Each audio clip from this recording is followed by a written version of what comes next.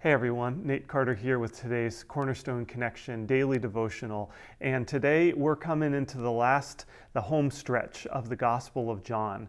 And I would summarize the Gospel in these three words: believe, follow, and receive. Now, up until this point, John has been very convincing about those first two words, believe and follow. And today he's going to add a third word, receive. And I'll explain what I mean as we go through here. So the first is believe. And John's main purpose in writing this gospel is to convince the reader that Jesus is the Messiah, to convince us to believe that Jesus is the Son of God. He is God himself. And we see this right at the beginning of John chapter 14. Jesus is speaking and he says, "Don't let your hearts be troubled. Trust in God and trust also in me. There is more than enough room in my Father's home. If this were not so, would I have told you that I'm going to prepare a place for you? When everything is ready, I will come and get you so that you will always be with me where I am. And you know the way to where I am going." Now, Jesus is trying to give his disciples a sense of peace and confidence as Jesus is about to go through his trial and then his crucifixion. But then Thomas speaks up and he says, "No, we don't know, Lord. We have no idea where you're going. So how can we know the way?" And then in these precious words, Jesus responds. Jesus told him, "I am the way, the truth, and the life. No one can come to the Father except through me." In other words, believe. Believe in who I have claimed all along that I am. Believe that I am the way, the truth, and the life, and that I am the Son of God, and that you can't get to God the Father except through me. And so he lays it out.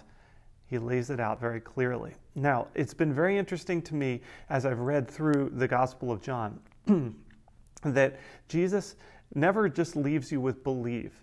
Right on the heels of believe is always follow. Look down at verse 15. Jesus says, "If you love me, obey my commandments." If you love me, obey my commandments. If you believe, that will naturally lead to following. Believing is good. That's crucial to our relationship with God being mended, is believing in Jesus as the Son of God and as the one who went to the cross on our behalf.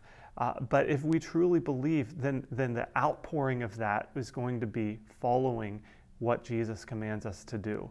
And I found it very interesting as I've read through the gospel that John never leaves us with just believe. He always says, believe, then follow. Now he adds the third word, receive. Verse 17, or verse 16, right after that. So after I obey my commandments, Jesus says, "And I will ask the Father, and he will give you another advocate who will never leave you. He is the Holy Spirit who leads into all truth. The world cannot receive him because it isn't looking for him and doesn't recognize him." Verse 18, "I will not abandon you as orphans. I will come to you." So we have believe that Jesus is the Son of God, follow, obey his commandments, and then receive the Holy Spirit.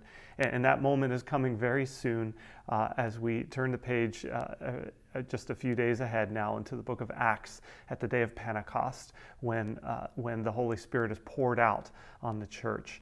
And Jesus says, "I'm not going to leave you as orphans. You've seen who I am. You've trusted. You believe in me. You've followed my commands. And now I'm going to leave my Spirit with you so that you won't be alone. And so that the Spirit, my Spirit, will guide you into all truth and will give you a peace that surpasses all understanding." So this is kind of the process of the gospel there, to believe, to follow, and to receive. My friends, have you believed that Jesus is the Son of God? Are you following his commandments? Is there anything that you need to change in your life? Anything you need to confess? And then have you received the Holy Spirit? Is the Holy Spirit living in you and guiding you in your ways, guiding you in your actions, guiding you into all truth and giving you the peace that surpasses all understanding? Have a great rest of your day. We'll see you next time on the Cornerstone Connection.